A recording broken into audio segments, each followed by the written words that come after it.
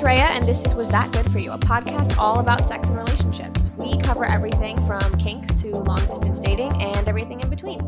Today's guest is Gabrielle Smith. Hi, Gabrielle. Thank you so much for joining me today. Hi, thanks for having me. So would you mind giving, myself a bit, but as well as the audience, just a little bit of a background on how you kind of got into the space and what you do now? So I am a writer and ethical non-monogamy resource. I would say I primarily freelance. I'm a writer on the internet. And I write about love, sex, dating, all with an intersectional and mental health focus. Okay. So getting into the space, I started freelancing thanks to the pandemic. Yes. I was bartending full time, actually. And then I was like, well, can't do this anymore. So my first piece with Greatest was actually about navigating polyamory, or rather navigating the quarantine in a polyamorous relationship. So I essentially saw a much needed niche that needed to be filled. There aren't a lot of ethical non-monogamy resources, and there aren't a lot of people who look like me. I'm queer, I'm Black, I'm Latina, and I just wanted to serve the community that is my own. Yeah, absolutely. Mm-hmm. And so you were able to kind of take quarantine and take the fact that you literally were not allowed to be a bartender anymore and be like, fuck it, I was already passionate about this, I'm just gonna do it freelance full time and start writing. Yeah, totally. I was just basically, I have ADHD, and I was beginning to get treated for it, ironically, when the pandemic started. So that's what was keeping me from writing. And then I was able to, because it was one, a necessity, and two, I had the medication to help me. Right, absolutely. Well, and I think like you said, there is such an important space that needs to be had for talking about this, because I've talked about it a little bit on the podcast, but it feels like, and again, I know that I'm a little bit, which you might agree, being in New York, I'm a little bit in an echo chamber and a little bit of a bubble being in a big city, where I think progressiveness feels a little bit more ubiquitous than it does everywhere else. But in my opinion, ethical non-monogamy and polyamory is having like a huge moment right now. Like, I feel like people are talking about it more than they ever have. People are accepting it more, and even just being open to incorporating it into their own relationships, even relationships that maybe have been monogamous for a long time. And I think there's so much information that people want, and there needs to be places and people who are educated on the subject that can come to those people and be like, well, here are some of the questions, here are some of the answers to the questions you have. Yeah, one of the things that's difficult about non-monogamy, I think, is that a lot of the resources you find are either very academic, or you have to read an entire book. Right. Or they're like blogs people made in 2012. Yeah, exactly. For sure. So that's why I decided to use Instagram as a platform, because it's a bit more palatable. Like, you see it on your feed. What I make on Instagram is not intended to be like, this is everything you need to learn how to pursue an ethical non-monogamous relationship, or like to stop comparing yourself to your metamors. But I think it's a good starting point to like give people kind of like more information. And then like I go on to write much longer pieces about it when publications hire me. Right, for sure. Yeah. So have you been interested in like polyamory and ethical non-monogamy for a long time, and then it kind of just sort of became your niche, or were you always like, this is something that I want to talk about more publicly? I've always wanted to write about sex and relationships, because I've been pursuing like the ideal relationship for me. I don't think I had a lot of really great role models growing up. I don't think I've ever seen a healthy relationship in my life, other than maybe, the one I'm in right now, thankfully. But so I've always wanted to write about those things, and I've always had a interest in them. And hand in hand, like my first relationship ended up open, and I just continued to date that way. So it's all I've ever known, in a way. If I can bring it back to something that's like a little academic, to relate it, W.B. Du Bois has this like concept called double consciousness in reference to like Black people. Okay. But it works for people of color or any marginalized person, I think, where you see the world as like the status quo Okay. and what the world thinks you are. And then you see the world as you know it, like, and you see yourself as you know it. Yeah. So I feel like I navigate my relationships like that as well, where people have, like, we think relationships are supposed to be monogamous. We're told that, but like, I know that they don't have to be. So do you feel like you still struggle with kind of society's expectations for what a relationship could be versus what you know you want and will feed you personally in a relationship, or have you pretty much gotten over that hurdle? I've gotten over it, but I think my background is one that really allows it. I see a lot of people struggle in terms of family dynamics and friendships, but I've been lucky that you have to surround yourself with people who live and believe in the same lifestyle as you. Yeah. Otherwise, you're going to feel a lot of judgment, a lot of, oh, I could never do that. And like, oh, everything. Absolutely. Well, it's funny. So the only other kind of time that I've touched on ethical Hmm. non-monogamy and polyamory on the podcast was I had a friend of mine on, and she is not necessarily like a resource, or she's not really even in the sex space. She's just a friend of mine who, for a Hmm. very, very long time, practiced ethical non-monogamy. And her story was really interesting in that she was polyamorous for a really long time, and then she met a good friend of mine who was how I met Hmm. her. They started dating, and she was still not ready to be monogamous, and he had Hmm. only ever been in monogamous relationships. And so they came to this conclusion where which I think is so beautiful, where he was like, I don't really want to do that, but I'm fine with you doing it. And so he was Hmm.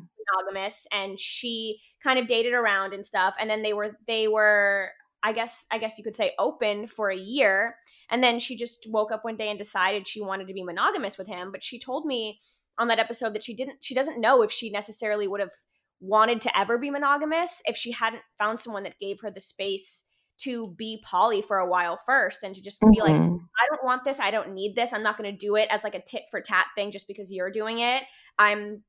I love you and I love what you believe in, so you do that, and this is what I believe in, and I'm going to do that. And I thought that was really beautiful, because I think a lot of times when I talk to people about ethical non-monogamy, I get the same thing, right? There's a lot of people who say that they're very open and progressive and non-judgmental, but then they say things like, "Oh, well, I could never do that," Hmm.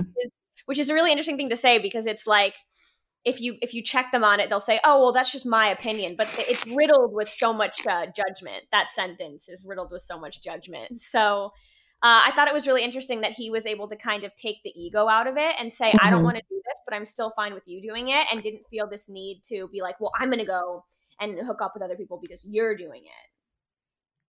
Yeah, I think allowing your partners to the space to be who they are is the whole idea. It's like, monogamous and polyamorous people can be in relationships and it works because it's just a personal choice. Like Right. when I first met my partner right now, I didn't really see anyone else for 3 to 6 months. And that was just my choice. Like Right.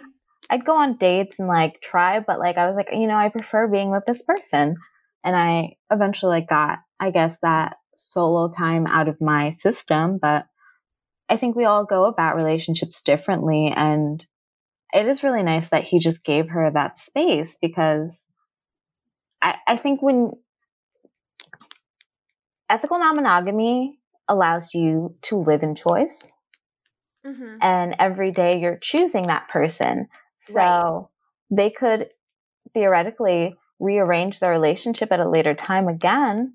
But the idea is, I'm still choosing you. And like at that moment, she was like, I'm going to only choose you right now. Right, exactly. And I think that Hmm. and the way that she described it was like it made her relationship with him so much stronger, because Hmm. he gave her the space to make that choice, versus her feeling pressured when they first started to say, I know that you've been this way for a long time, but I need you to be like this. Which I thought was really beautiful. And that's one thing too. I think there's a lot of misconception, because I do think ethical non-monogamy is such a nuanced relationship type, and I think there's a lot of misconceptions about Hmm. it being selfish or it being immature or all of these Yeah. things. And I find that there's so much selfishness and immaturity in monogamous relationships. And it's like, it's interesting Mm-hmm. that people automatically think because you want to explore other personality types or people or souls, whatever you believe in, or even if it's just sexual, that you're automatically not fit or there's something wrong with you. And there's, you know what I mean? Like there's like a negative thing about it. 100%. So the first post I made, like resource, whatever you want to call it, was about toxic monogamy. And I was just pointing out those things where like monogamy is very selfish. Like it's totally normal in so many monogamous relationships to be like, I don't want you to have male friends or like Yeah. female friends if they're like heterosexual. And that has never been the case for me as Right. someone who dates both men and women, but that's totally normal. And I think that's horrible. And its possession is very normalized. But when you date openly, yes, in perspective, you can be selfish, but I think you can only be selfish to a level that other people will put up with. Yeah. Because it you can't be selfish in E&M. You're openly, in order to get something, you are giving, right? Like I'm dividing my time with somebody. Like if I wanted to be monogamous, I could get every day of this one person's life. Right. I Right. I personally don't want that. And like, so yeah, in theory, I am dividing my time, but I'm also getting all of this wealth of opportunity. And I don't want to say non monogamous relationships are more valuable, but I think you just come at it with a higher level of emotional intelligence because if you don't know how to communicate, if you don't know how to deal with conflict in a healthy way, one, most of the community is going to be like, not for me. And then two, you're just going to not work out with anyone. And you're either going to think it's your fault or, or rather, either you're going to know it's your fault or you're just going to think everybody else is the problem. Right. Well, I think that that's, and it goes back to what you said. It's like those are, possession is such a big thing in monogamous relationships. It's like we've been taught that we have to constantly be on the lookout Mm-hmm. for our partner, you know, who's going to cheat on us or whatever. We have to always be on our guard that they're going Mm-hmm. to hurt us or start, you know, falling for somebody else. Versus I feel like in an ethical non-monogamous relationship, it's like you've already given each other the space to explore other people, that Mm-hmm. that selfish, like you said, that selfish is, it's almost impossible to have because you've already accepted that you love this person so unselfishly that all of those issues kind of go out the window, I suppose. Totally. I think one of the key points of E&M is autonomy. And if you don't have autonomy, that usually ends up where people want to control each other or like be so deeply involved in each other's lives that no, it's not fathomable for them to have these types of relationships. But for me, I've noticed definitely in successful open relationships, two people have completely separate lives, but their relationship comes together. Right, versus that pressure, I think, in some relationships where it's like, oh, I haven't seen them in 3 days, there's something wrong, Mm-hmm. I have to force myself to be with them, you know, this certain amount of time because society has told me that this is the amount of time we should be spending together. It's like these a lot of rules. Yeah, I mean, so I've written on it. I'm working on a piece right now for Greatest about the relationship escalator that kind of dictates what relationships should look like. Like, it's got to be okay, you start dating and then you decide to be sexually and romantically exclusive, and then you put a title on it, and then you move in together and you get married and you share bank accounts and you have kids and you die. Yeah. And that's the only thing that can happen. But for so many people, that's not obtainable. Like for me, I'm solo polyamorous. My partner, he's married. I could never marry him. Um, and like, that's fine with me. But people look at me and they're like, well, that's going to bother you at some point. And I'm like, no, I mean, I don't believe in um, I don't really believe in marriage anymore as a concept. I believe in like life partnership just because having the state involved in like such a personal relationship is kind of unsettling to me. But yeah, but like also combining finances is really big for some people, and it's how like a lot of people get into abusive situations. Disabled folks cannot, like, they don't have marriage equality. People who are disabled, often they can't have more than $2,000 in their bank account. I had no idea about that. Yeah, in order to qualify for benefits, certain folks can only have up to $2,000 in their bank account. If you have more than that, your benefits, your nurses, gone. Wow. And then getting married affects that a lot. So a lot of the times people will just live together because they can't get married. Right. So yes, marriage equality is not a thing. So it's just all these little things that contribute to like the way we're supposed to act in society, which I think boils down to, you know, feminist concepts like women should be a certain way and men should be a certain way. And we're learning that's not the case. It's not what makes everyone happy. Right, exactly. And I think too, people, marriage is just another one of those pressures that we're talking about, right? It's another one of those things where it feels like a relationship could be incredible, you know, monogamous or not. But the second you hit a certain age and you hit a certain mark in the relationship, you start getting all this pressure from outside sources about engagement and marriage and kids, like you said. And it's like a relationship that would have thrived is now hit with all these pressures. And I think it's the reason why a lot of them end after, you know, 3-4 years when you're in your late 20s, because you hit this pressure point of people asking, well, when are you going to get married? Well, you know, when is this going to happen? Are you guys going to have kids? Are you thinking about it? Are you talking about it? And it can in some ways, I think, ruin relationships versus like my sister is a good example. I reference her a lot because she is 39. Her boyfriend is also 39. They've been together since they were 16 and they're not married, and they have a kid, and they've been together longer than pretty much anybody I know that age. And they, you know, it works perfectly for them. And when anybody asks, she always just says, why? Like, we're doing so well. Like, I don't know a lot of people my age who've been with their partner since they were 16 who are co-parenting together, who are making it work as well as we are. So like, why change things just because somebody once somewhere years ago said that this is what you should do? 100%. I have that same example in my own family where my aunt and uncle have been together since they were 16 and they didn't get married until my cousin was 16. Wow. They were like, it just doesn't make sense for us. And I think they did it at the end because they just felt like it. But also I think people have, even if you dial it back, people have so much pressure to move in if a relationship is serious, you know? Yes.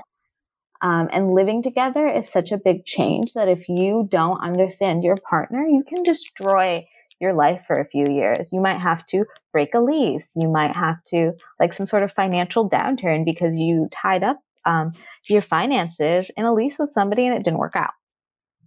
So I think a lot of times, like you said, it's like they weren't even moving in because they felt that it was the time. They did it because they had been together for 2 years and everybody started asking when they were going to move in. Yeah, because they're like, oh, your relationship has to go somewhere. And no, it doesn't. Relationships can just exist. I love that. They don't. And also relationships, sometimes they dial back, which I think is important. Like, not every relationship, you know, some people get married, have kids, they get divorced, but they're still friends and they're still taking care of the kids together. And then you bring a new person in and they're like, how are you still friends with your ex-husband or wife? And it's fine. Like, if it works for them, what's the issue, you know? Exactly. Absolutely. So I think there's just like a ton of judgment about it. And that's another kind of segue into a question I wanted to ask, which is, why do you think ethical non-monogamy and polyamory, why do you think it makes people so uncomfortable? Ethical non-monogamy, seeing it and seeing other people practice it, forces people to really confront the things that make them so uncomfortable. They see, wait, I don't have to do these things, but they're probably trapped in a mindset, or they're told that they have to. We're told that jealousy is legitimate when it turns into possession, or like jealousy is a sign of love. So it's like, oh, well, this person's mine. Like, you're letting people do these things. Well, the relationship must not be serious. Like, they can't fathom it because it's threatening their way of life. I've had this conversation with my partner a lot because on like the male side, um, he can't really speak openly about it because people are thinking he's bragging because like at one point he had 2 girlfriends and he's married to like this beautiful woman. And he's like, well, I can't talk to my like monogamous friends about my life because they'll just be like, oh, you got it, bro. But on the other side, like, so he was actually in one of the CBS did a documentary on polyamorous people, and him and his wife were in it. And in the comments, people were like, "Oh yeah, that guy's a simp. Like, he's just dying inside because someone's railing his wife." And I'm like, "Honey, he is happy for her." Right, exactly. And that's the thing too. It's like, how much insecurity do you have in your own life that you can't even fathom the idea that someone can be happy for their partner to be meeting other people and having new experiences, and you have to kind of like project your own insecurities onto that relationship. I think that's really what it is. People are insecure, and we're taught that these insecurities are valid. So insecurity often is outrage. It's such a just I don't want to say disgusting, but it's such a disturbing emotion that like you have to react to it. And some people withdraw, and other people like externalize. So I think when people are criticizing it, they're externalizing it a lot. And then on the other hand, there are people who really do strongly believe in the sanctity of marriage, or like, they have strict religious ideals. And I get that more like being upset about it because at least like you have some basis. Right. But people in regular monogamous relationships, I'm like, why do you care what I'm doing? Like, I don't want your man, your woman. Like, we're not doing any of this near you. But I think also other people think if it's near them, maybe their partner will get ideas. That makes a lot of sense, because that's one thing I was going to say too. It kind of reminds me of like back in the day when like homophobia was so much more rampant, and people, guys would be like, oh, like, I don't want to be friends with a gay guy because what if he falls in love with me? And then like it's kind of become this joke where it's like, who do you think you are that like every person who's attracted to men is gonna, like, who are you, where everybody's just gonna drop what they're doing and be in love with you? And that reminds me a lot of what you just said. It's like, who are you to think that just because like I am open with my boyfriend that I immediately like want to have sex with you? Like, who are you? Yeah, like I'm not gonna steal. Like I said, I'm not gonna steal your man, your woman. Like for someone who is not monogamous, like it doesn't mean I'm fucking the entire world. Right, yeah, exactly. Maybe it's an aspiration, but that's like a personal choice. But I feel like that's a big misconception too with polyamory, is that everybody who's practicing it is having sex with a new person every weekend. No, it's not at all. Where it's like you're just open to other possibilities and you're not kind of constrained to this societal idea of what a relationship is. It's like people assume that it means like you're selfish, or that you're like just overtly horny, and there's like no way that one person could possibly satisfy you. Yeah, and I just think it's about allowing growth in relationships, allowing relationships to change, and like not restraining somebody else to just you. Because if somebody wants to just be with me, that's their choice. And if I want to just be with one person, that's their choice. But why does my partner have to control my actions with other people if it's not bringing harm to them?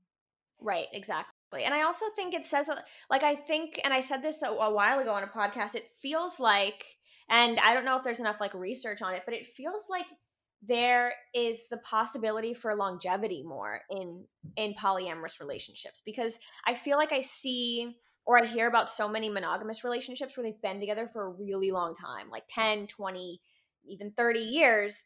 And like you said, people change in relationships, and things go missing, and people kind of like have to adapt, and you have this one partner and you have to adapt to the fact that they're a human being, so they're going to change. And I think a lot of times, because people change, relationships end. When if they were more open to the idea of ethical non-monogamy or polyamory, it could be this thing where they're like, maybe I just need to go explore and see what else is out there, or find myself through relationships with other people, and then that person can still be involved in your life, or maybe they can, realize that they still want to be monogamous with that person. And it's like, if people were just more open to the nuance of relationships, and letting this idea go that it has to be one way and that you have to just be focused on each other for the rest of your life, I feel like it could add years and years to a relationship.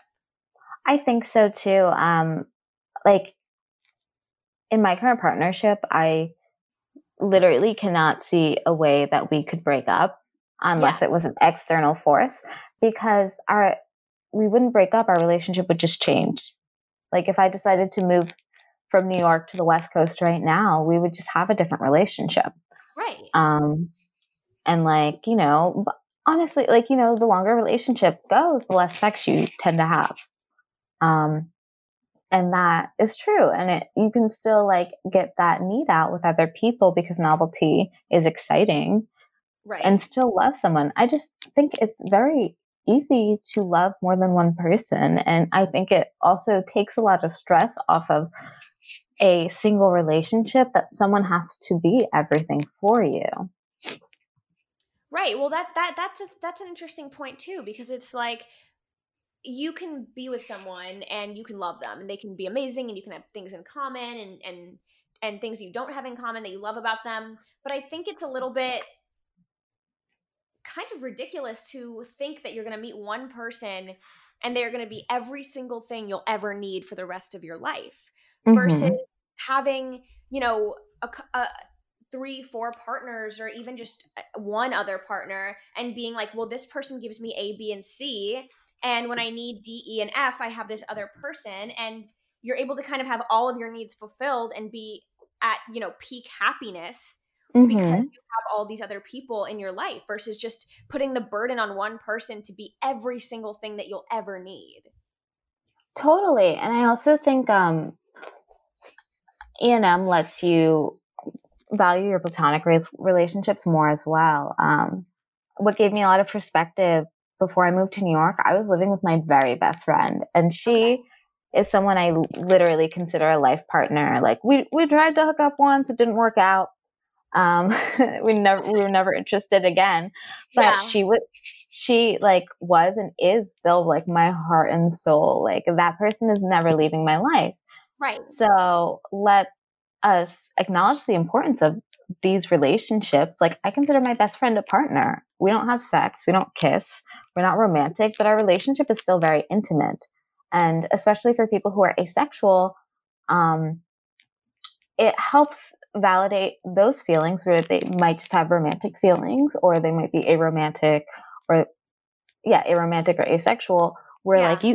it just allows you to create the life that you need for yourself. Like I have taken to calling it like different relationship styles, because there's so much under the umbrella of ethical non-monogamy. Yeah. So you pursue the relationship that works for you. And say like, for me, I don't really have a close connection with my family, and through E&M, I create my family and my extended network, which is also like a very queer thing, found family. Right. You Yes. you create like your happiness in all of these resources, and it's because everyone loves each other, even if you're not all dating. Right. Yeah, absolutely. And like you said, there's this non-selfishness about it. It's just like, Mm-hmm. this is what we have and this is great, and you have this with somebody else, and like you said, everybody's kind of able to really build this foundation for true happiness, versus forcing yourself to have half happiness because you've been taught that that's the way it's supposed to be. Yeah, and I also do want to emphasize that like monogamy is a valid choice. For sure. I think it shouldn't be the only choice, because there are so many other orientations you can put on your relationship. Some people just need to have threesomes and swing. Like they just need to get those sexual urges out with other people. There's other Right. people need more relationships. And I think that's fine. But I think if we really like took all of this pressure out of like, this is how you're supposed to live your life, this is how you're supposed to pursue your relationships, everyone, we grow up in the US being told, okay, you're going to go to school. You're probably going to have like a little dumb relationship in high school. You're going to Yeah. go to college because you have to, or else you're going to be poor forever. Um, Yeah. and then like you're going to get married. Like, that's what we're told we have to do. But a lot of people don't need to go to college, but they do because they're told, and they waste a lot of money. And a lot of people get married because they're told that's what they're supposed to do. And they waste a lot of money and trauma, you know? Yeah, absolutely. So one thing we touched you touched on it a little bit, but I really would love to just dive into how, in your opinion, do you handle jealousy for somebody who's new to an ethical non-monogamous relationship? Because I feel like jealousy is so ingrained in us. Like we talked Mm-hmm. about this a little, but like I think especially women are taught to have this possessive jealousy about us. And like you said, have being uncomfortable with if you're in a hetero relationship, your male partner having girlfriends can make you really jealous. Or, the idea of them masturbating to somebody else that's not you, or Mm-hmm. even watching porn. Like there's so much learned jealousy. And how do you kind of deal with that hurdle when you are new to a polyamorous relationship? Well, for one, you have to break jealousy down. I think that's the most important thing. Okay. Um, is it something your partner is doing, or is it something you're feeling within yourself? You know, Right. is your relationship not secure, or are you not secure?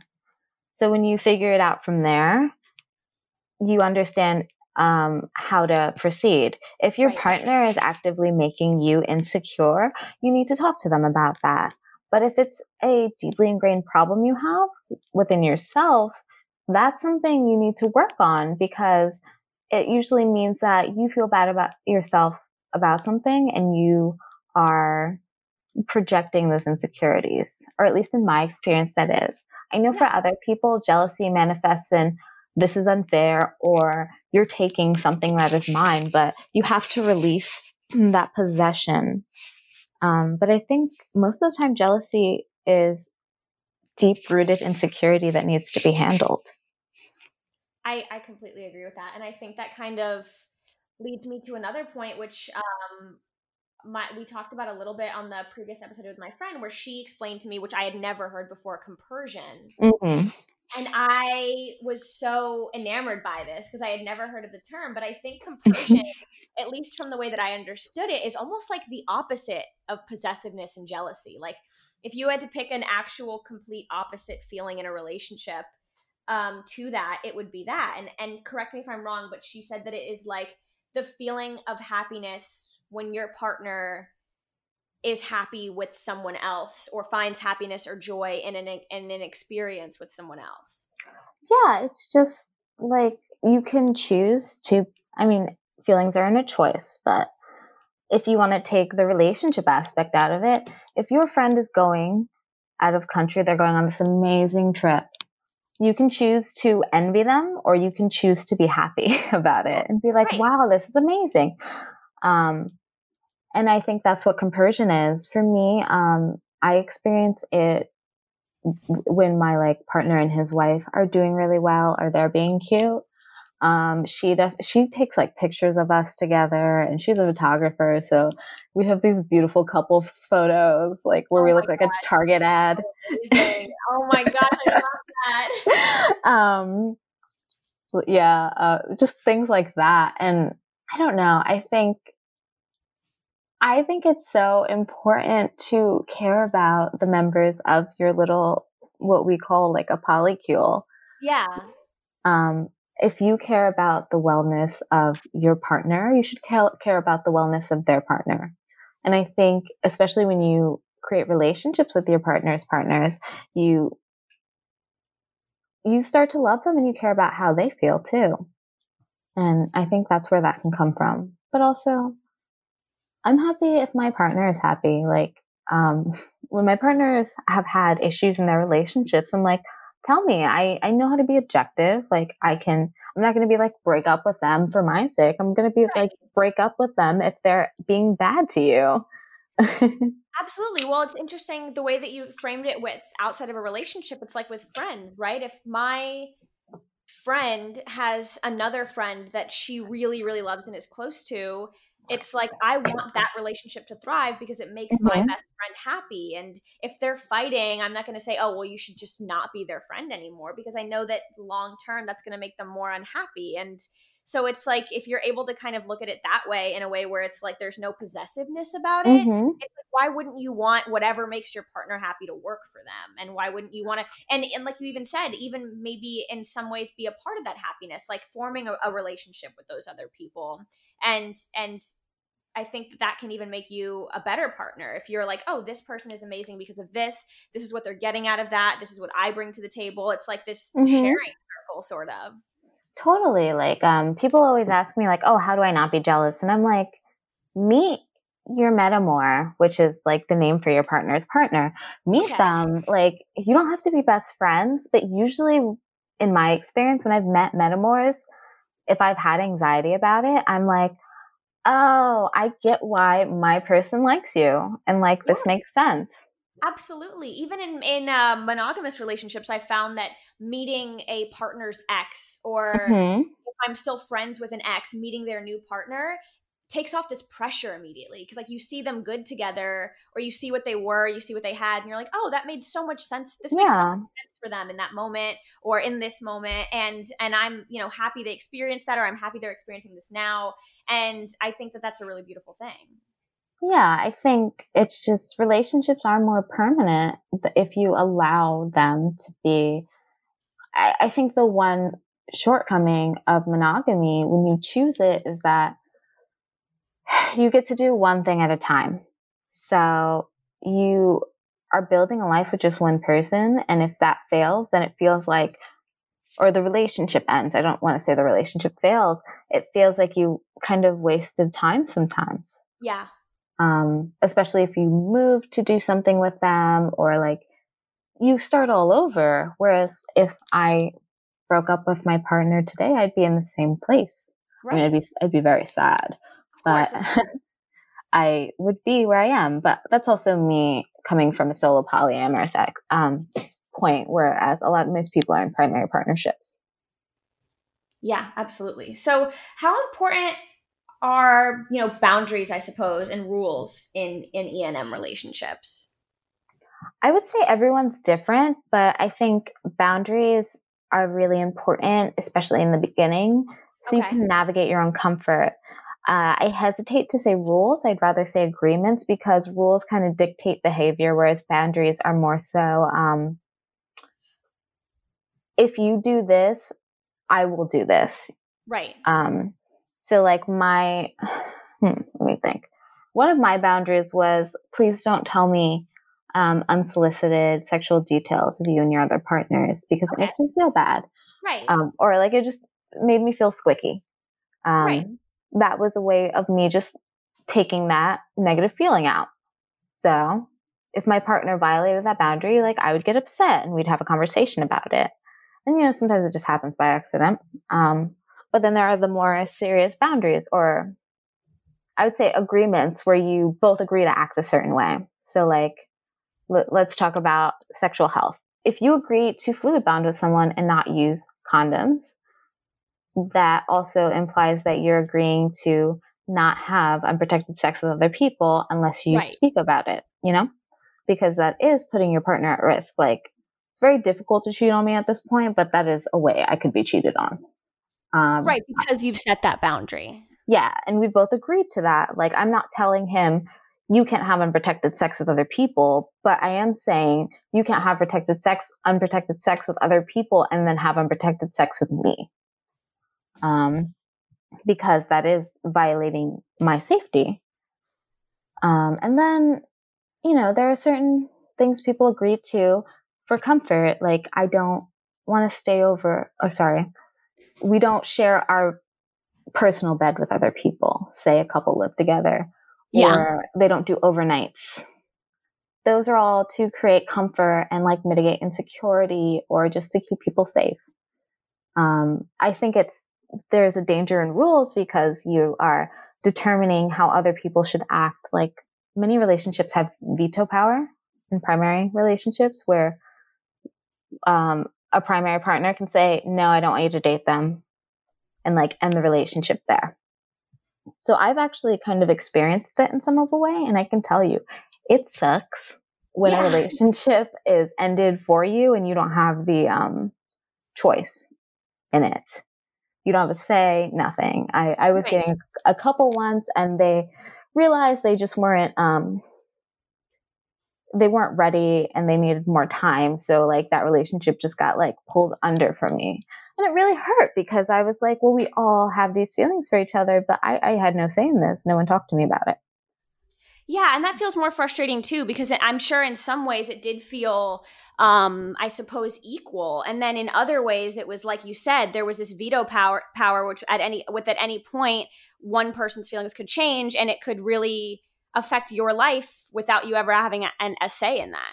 Exactly. If we had maybe come together and all had a conversation about it, I think that's different. But it's being told your relationship is over is like, oh, okay. Yeah, I I guess mean I'll that's a go. terrible feeling, right? Monogamous or not, it's a terrible feeling. Yeah, it's like, let's say you're dating someone and their parents have to approve of you. And their parents don't. And that person is like, oh, well, now we have to end our relationship because my parents don't like you. Like, what? Yeah. It's almost worse than if their feelings changed because it Hmm. feels like this thing that there was no way for you to control and that it's being taken away, even though the love is still there or whatever. Yeah, yeah. That's really interesting. Hmm. So the last thing I kind of wanted to ask before we wrap up is just so out of curiosity, you said you're in, and we've already talked about this, but you're in an E&M relationship now. Do you feel like it's easier as a bisexual woman to be in an E&M relationship? I think it's more beneficial for me, for Okay. sure, because I will always want to date women and I will always want to date men and I will always want to date anyone that falls outside of that. For Yeah. me, I just don't care what your genitals are. Like, are you nice? Right. um, Absolutely. so, I mean, there is a benefit to that. And I am someone who enjoys group sex. So that is also another benefit. But for, say, heterosexual men, it can be a little more difficult because unless you're distinctively attractive, I think you're going to have a bit of a harder time just because of numbers. My partner, I would say he does pretty well, but he's a good looking guy. Right. That But definitely helps. it definitely helps. But I don't think there's any particular benefit. The only thing is there is a lot of fetishizing of bisexual women for couples, or rather with couples Oh, interesting. who, So you're kind of brought in as almost like an experiment versus feeling like an equal part of just like a moment of pleasure. well, I can even go back to my situation. The couple I'd been dating, I was the first person they were with, Okay. in a full like polyamorous way, I guess we Yeah. can say. And I was the first girl she slept with like alone. And after things broke off, she did say, like, I really enjoyed my experience with you. And I was like, I am not an experience. Right. Right. I was like, I am a human being. We had a relationship. It wasn't super long, but like we had a relationship. So please don't like boil me down to that. And she like backpedaled when I kind of like pointed that out. But Right. when you're single in a relationship with a couple, there is always a power dynamic present because of the situation. You're just two Of against course. one. Right. Absolutely. And that kind of goes back to what we were talking about earlier with feeling a little bit like less, I guess, in control of Hmm. emotions and things like that. Hmm. Interesting. Okay, well, I think that's a great place to wrap it up. We're already at 45 minutes, which I Hmm. didn't expect to hit that. I looked up and I was like, "Oh, it's been 45 minutes." Good. Thank you so much for joining me. This was super enlightening, and I really hope Hmm. that for other people, they're kind of able to maybe who have wanted to try it, step out of their comfort zone and realize that it's maybe not as scary or as taboo as people think it is. No, absolutely not. I think it's hard. It's hard to deconstruct a relationship, but Absolutely. I think there's a lot of reward in doing that work. And on my Instagram, I do provide resources, but I also know other polyamorous people in the space. Like I'd shout out Michelle. Her handle is polyamorous while Asian. Okay. She talks about polyamory from a Asian and solo polyamorous bisexual perspective. She's on the West Coast and she has like that kind of background as well. And her resources are very enlightening. I wouldn't call her a poly resource, but like my friend Gab Alexa, she's polyamorous and she definitely represents that like femme for femme. Yes. Identity that can be hard to find sometimes in these circles. And trying to think of who else I would suggest. Shrimp Teeth is a really good resource. Shrimp Teeth does peer support, and Michelle does as well, if for people interested in ethical non-monogamy. Okay. And I think I'm going to begin doing it. I just want to experiment with like the technology aspect of it. Right. Because I think it's really helpful for people to be able to just ask questions, especially when they don't have E&M community around them.